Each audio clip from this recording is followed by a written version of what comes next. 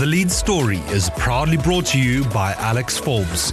Alexforbes, insight, advice, impact. Welcome to the Alexforbes lead story here on the Business Report. And today we take a look at the midterm budget speech tabled yesterday in Parliament by the Minister of Finance, the Honourable Ipumbu Shimi. Joining us in studio to discuss that speech and some of the implications. As always, halfway through a year when there's course corrections, it's useful looking at what those are and what they mean for the new budget coming next year. Joining us in studio, local independent economist Klaus Schauder and Heiko Pryor, the head of securities at Simonis Storm. Gentlemen, welcome to the show.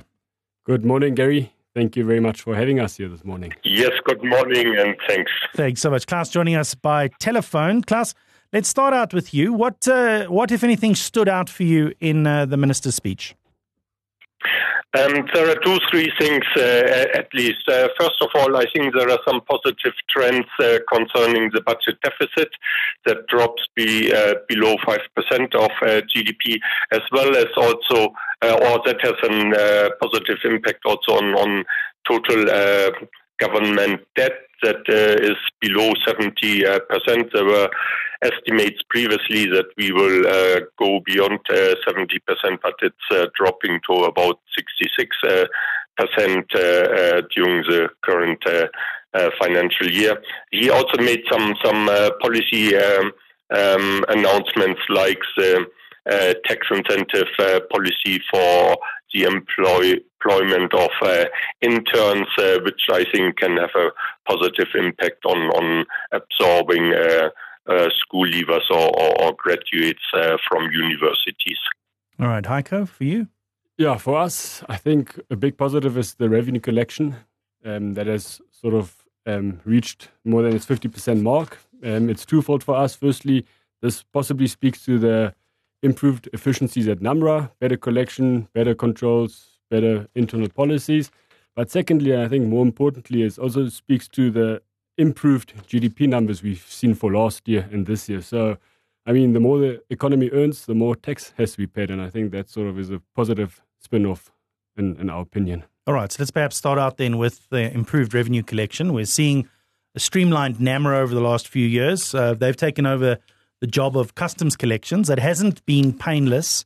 And certainly with a number of the clients that we speak to on a regular basis, the borders still remain a little bit erratic in terms of what are the rules to get goods across the border, but this is having some spill-off. The minister, however, makes specific mention of the extractive industries and improved revenues from that. Now, what I want to ask you, Klaus, and I'll start out with you. The president made comments last month around the extractive industries and how government was going to institute new policies requiring primary processing to happen in country, while at the same time those same extractive industries are responsible for basically lifting our financial situation. How do you feel the government's dealing with this kind of duopolist type view on things? I think there are always two sides to the coin. First of all, of course, we should try to add more value to our raw materials, which to a certain extent we already do with copper, let's say the copper smelter in Tsumeb or the zinc refinery in the south, and other minerals are at least somehow processed before they are shipped off from Namibia. There are now concerns about the new, let's say, minerals such as lithium, rare earths, metals, and some others that should not leave the country unprocessed. And I think this is a good initiative to add more value here, increase employment. But we also need to be aware that for setting up processing plants, we need certain volumes to make them viable, and it needs to be certainly seen whether we do have sufficient volumes for all these minerals to justify processing plants. Then certainly NAMRA is there to also combat, let's say, illicit flows of funds out of the country, and shifting profits to other jurisdictions where you pay less corporate tax, and so on and so forth. We need to further develop certainly our capacities to deal with these issues, because it's highly complex. But I think NAMRA is doing a good job, and by pursuing, let's say, tax defaulters, and so they send a strong signal to businesses and individuals that tax compliance will be more rigorously, let's say, enforced. Now, a little bit more money coming in means the deficit shrinks, which is great, just like any household budget. Heiko, how sustainable are these? So the deficit is now coming in under 5%. That's been mentioned as very positive. Are these sorts of, the minister makes specific mention that to achieve long-term debt sustainability, it's necessary to have the nominal growth in debt lower than the nominal growth in GDP. I mean, that's pretty obvious for anyone running a household. Debt remains a chief focal point. Even in this speech, it's mentioned numerous times. How do we, so with that narrowing of deficit, do we see that as sustainable and part of the result of good financial governance? Yeah, so I think narrowing the deficit is obviously a good start. We can see that in the 2022-23 deficit was recorded at 10.1 billion. We believe that for this financial year, it will be more or less the same. In my opinion, that's a really good venture point from what the deficits were previously. And with that being said, I mean, our debt to GDP is expected to end at about 66%, which in our opinion is not a big risk at this point. I think in the region, it is actually a very strong metric. And for us at Simiso, we believe that there is a little bit of potential for the uptick in debt, but we would like to have that spent on sort of development capital in the country. For example, we've got a water crisis, or there's a drought in the central area. If we could see some of that debt actually being allocated to implementing capex to get more water into the central areas, that would be better utilization than just using it for operational expenditure. Right now, Klaus, one of the reasons why there's also an uptick in expenditure, because both have seen, both are sitting at around the 53% at midterms, is obviously this continued hike in interest rates. What's happened in the budget is interest payments are revised upwards by 1.7 billion Namibian dollars to just under 12 billion. The minister's walked a bit of a tightrope in this speech, in that he hasn't mentioned an outlook on interest rates. They haven't issued an opinion on whether they're going to keep going up. But clearly the country can't afford interest rates, global debt interest rates going up. What is our forecast on this? Absolutely. I think this is, where we need strong collaboration also between the Ministry of Finance or fiscal policy and monetary policy, because the budget clearly indicates that monetary policy does have a negative impact on our fiscal stance. The increase in statutory expenditure, additional interest payments, is because of the high repo rate and subsequently all other interest rates. So it hits back at government as well. Of course, we are not, let's say, the master of our own destiny when it comes to monetary policy, because we need to ensure that the pact with the South African rand is maintained, and South Africa not only targets the inflation rate, but certainly also tries to avoid a too strong depreciation of the South African rand against the US dollar. So they also need to take into account the decisions by the Federal Reserve Bank. Perhaps sometimes we need also to test whether we could deviate a bit more strongly from the South African monetary policy and keep interest rates a little bit lower, and perhaps support GDP growth through additional economic activities in the country, which could have a positive impact on our foreign exchange reserves when we produce more instead of importing, or we produce more and export and receive foreign exchange in return. So therefore, it's certainly for both a very challenging situation to balance these different demands. Now, another thing that's important to balance, Heiko, is the politics of running a budget. And the minister, again, treads a tightrope here, but much stronger statements coming out around state enterprises. And I think this is a feature. It's mentioned no less than 3 times in the speech. 602 million Namibian dollars in what would be, I suppose, classed as bailouts, 250 million for Meatco, and then a couple of other state enterprises. I will quote the minister here. The situation at some public enterprises thus warrants urgent and bold actions to ensure the sustainability of these entities. Now, these are statements, and statements alone don't get any job done. How urgent is the situation at the public enterprise sector, and how much of a drag is that on the fiscus? Sure, Gary, it's a tough one. We believe that the SOEs are under a lot of strain, may it be due to legacy issues or cultural aspects. There is definitely impeded performance. We believe that the bill that they're trying to put through is to sort of privatize those or remove those from government, I think is quite important. Government should focus on its core duties and keep those SOEs within government, but the rest should sort of be privatized. And I think government would benefit a lot more if, for example, NWR can declare huge amounts of dividends instead of bailing them out or providing loans or standing as a guarantee.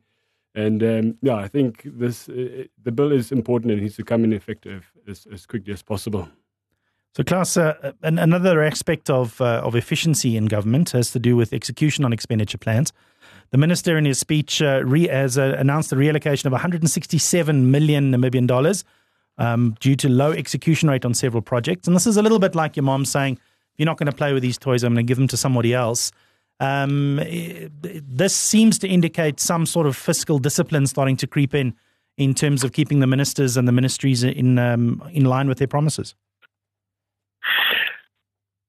I think that is one of the worrying aspects of the mid-year budget review, namely the very low execution rates, but it's generally very low during the first half, which could have something to do also when the budget is finally approved, because it's already into the new financial year, usually maybe around May. So we are losing 2 months for implementing projects. And then you have all this procurement processes and so on. Let's talk a little bit more about another aspect, and that's 640 million dedicated to drought relief. This is not good news. This indicates the government believes this is going to be a very tough year for agriculture. Talk to us a little bit more about how does that money get put aside and used in terms of the way the government treats relief? Absolutely. As I said, it's the low execution rate is worrying, and but it's not so unusual for the first half of the financial year, because it always takes away maybe about 2 months of the financial year before the budget is approved, and then new programs and so can be implemented. So therefore, perhaps we also need to move the whole budget calendar a bit forward to ideally even approve the budget before the financial year starts, so that all the offices, ministries, agencies know exactly the envelope, know exactly the capital expenditure or the budget for capital expenditure available, and start in time with the design and procurement and so for new projects. I would have expected that the minister allocates a bit more of the additional revenue to capital expenditure, because that can stimulate our economy and in particular support our struggling construction sector if we invest more into the building of classrooms and health facilities by Namibian companies, of course, to support our Namibian construction sector. And that would have positive impact on employment, also on other construction-related manufacturing activities such as metal fabrication, cement production, and so on and so forth. All right, I'm going to touch on that, Heiko, and I'm going to get back to the drought relief question in a second. But what Klaus is saying is that there should have been maybe a bit more money put onto construction. But if we then go and take a look at the development budget, at mid-year, we're sitting at 32% utilization or execution rate in terms of the development budget. And we would assume that a vast majority of those projects are things like construction of classrooms, which feed into this construction element. So it doesn't feel like, despite the fact that the government's announcing policy and making money available, that these projects are actually happening. Yeah, I think with these development projects, there's always a bit of admin that needs to move forward with those as well. And we have to look at sort of the different studies that need to be put in place, the allocation, and then also just the tender process with the central procurement board is quite tedious. So I think a lot of the projects get stuck there. And in terms of the tendering, is that there's probably another discussion for another day, but we need to put in a couple more efficiencies and a bit more progress, because a lot of the projects get stuck there and they just don't move forward, and then it's the contractual disputes, etc. It really delay these capital projects, because I mean, if you are a third party that's sort of delivering a service for government, you want to make sure that at the end of the day the bills are paid for you as well. Otherwise, that just strains on your company. Now, of course, budgets at best are a plan. So I want to go back to what we were talking about slightly earlier, is that over 600 million has been put aside for drought relief. We're also seeing another 440 million being added onto goods and services budgets of various votes. That in its own is $1 billion being put aside for maybe stuff we hadn't thought about. But perhaps just to complete the answer there, when we put 600 million aside, how does government effectively do that, and how does that money get spent? Yeah, so I think 640 million for drought relief is quite a significant amount. So either they know something we don't, or it's political play for elections next year, because I mean, there is sort of an El Nino effect globally, which will affect the northern regions of the country. And I still have my doubts in terms of how this sort of food distribution will be managed, and how those will be distributed to the people that actually need it. I mean, we had a COVID fund, which was also completely misappropriated. And it would actually be interesting to see through the voucher system, etc., how government will effectively get this money to the people that are in serious need because of drought that has struck their sort of farmlands or their agricultural setups. Now, Klaus, one of the weaknesses of the economy at the moment, and it's a potential weakness, is our reliance on Southern African Customs Union. And the Minister does mention this twice in terms of SACU and the volatility of SACU receipts. We only really understand what our revenues are closer to the beginning of next year. In your view, and he's suggesting we diversify our economy in order to drop our reliance on SACU. In your view, how does Namibia drop its reliance on the Southern African Customs Union? Before I come to it, I just wanted to follow up on what Heiko said, namely the drought relief. I think there's a positive change that government is going to distribute vouchers instead of distributing bags of maize meal that are sometimes getting rotten in storerooms. So therefore, I think that can also channel more funds to the regions and remote areas when people have vouchers and they buy in the next shop rather than procuring food centrally in Windhoek. This could improve the efficiency of drought relief. Coming to SACU, yes, but that's what we have been saying since a long time, that we are very reliant on SACU revenues and therefore very reliant on the performance of the South African economy, because they account for most of the import duties and even excise duties. So we need to strengthen our own domestic revenue collection, but I disagree with these tax amendments that were finally approved this year, namely the increase in tax deductible allowances for pension funds to 150,000 Namibia dollar annually, and the zero rating of that, because that undermines, in my view, the ability to collect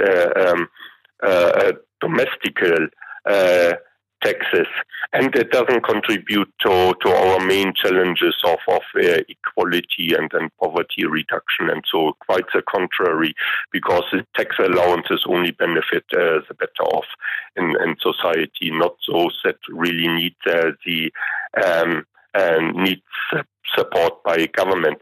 So therefore, I think the tax policy unit that has been established, one of the first tasks should probably be to review our whole income, individual income tax structure and align it to our main challenges. He announced the increase in the tax threshold to 100,000. I think that's long overdue. Also, the adjustment of other tax brackets, because the last adjustment was done 10 years ago in 2013. So inflation has pushed people's income to higher tax brackets. They pay more tax without necessarily improving their standard of living, and so on and so forth. So therefore, there is certainly a lot of work for the tax policy unit to review these schedules, but also estimate the impacts of any changes in the tax schedules. We always talk about evidence-based policy making, but I haven't seen any evidence for how these changes really benefit the Namibian economy and contribute to employment creation, equality, poverty reduction, and so on. And and of course, I believe all these measures from NAMRA that are slowly but surely taking effect will contribute to higher, let's say, compliance with domestic tax regulations, and bring in more taxes, and therefore reducing the reliance on SACU revenue. Thank you, Klaus. Heiko mentioned the tax policy unit, and I think that there's a very important sentence in this speech that is perhaps the first time I've certainly heard it uttered from the, as government policy, and that is that the government is continuously working on improving tax competitiveness regionally. Now, that's long been touted as an advantage Namibia has over, for example, a neighboring state like South Africa, where the tax regime is different. We get to make our own rules, and there are opportunities to attract other sorts of, if we want to diversify the economy, other sorts of industries through tax competitiveness. What do you think is the low-hanging fruit for Namibia with regards to being tax competitive regionally? Yeah, Gary, maybe just to take it one step back. I mean, if we have a look at our current corporate tax, it sits at 32%, which is one of the highest rates together with Mozambique in the region. So I think from a corporate tax perspective, and in order to draw more foreign direct investment, is we need to reduce that corporate tax rate to become more competitive with the likes of South Africa or our neighbors like Botswana. So I think that's quite an important aspect that the unit will have to look at, is bring that down as quickly as possible. Then, we spoke about special economic zones in the previous budget speech. However, I mean, legislation still needs to be sort of implemented, and we need a bit more clarity around that. I mean, once that's sort of implemented, we can have more foreigners focus on those areas, bring in foreign direct investment, and then from there sort of export in the ambit of that, in that framework.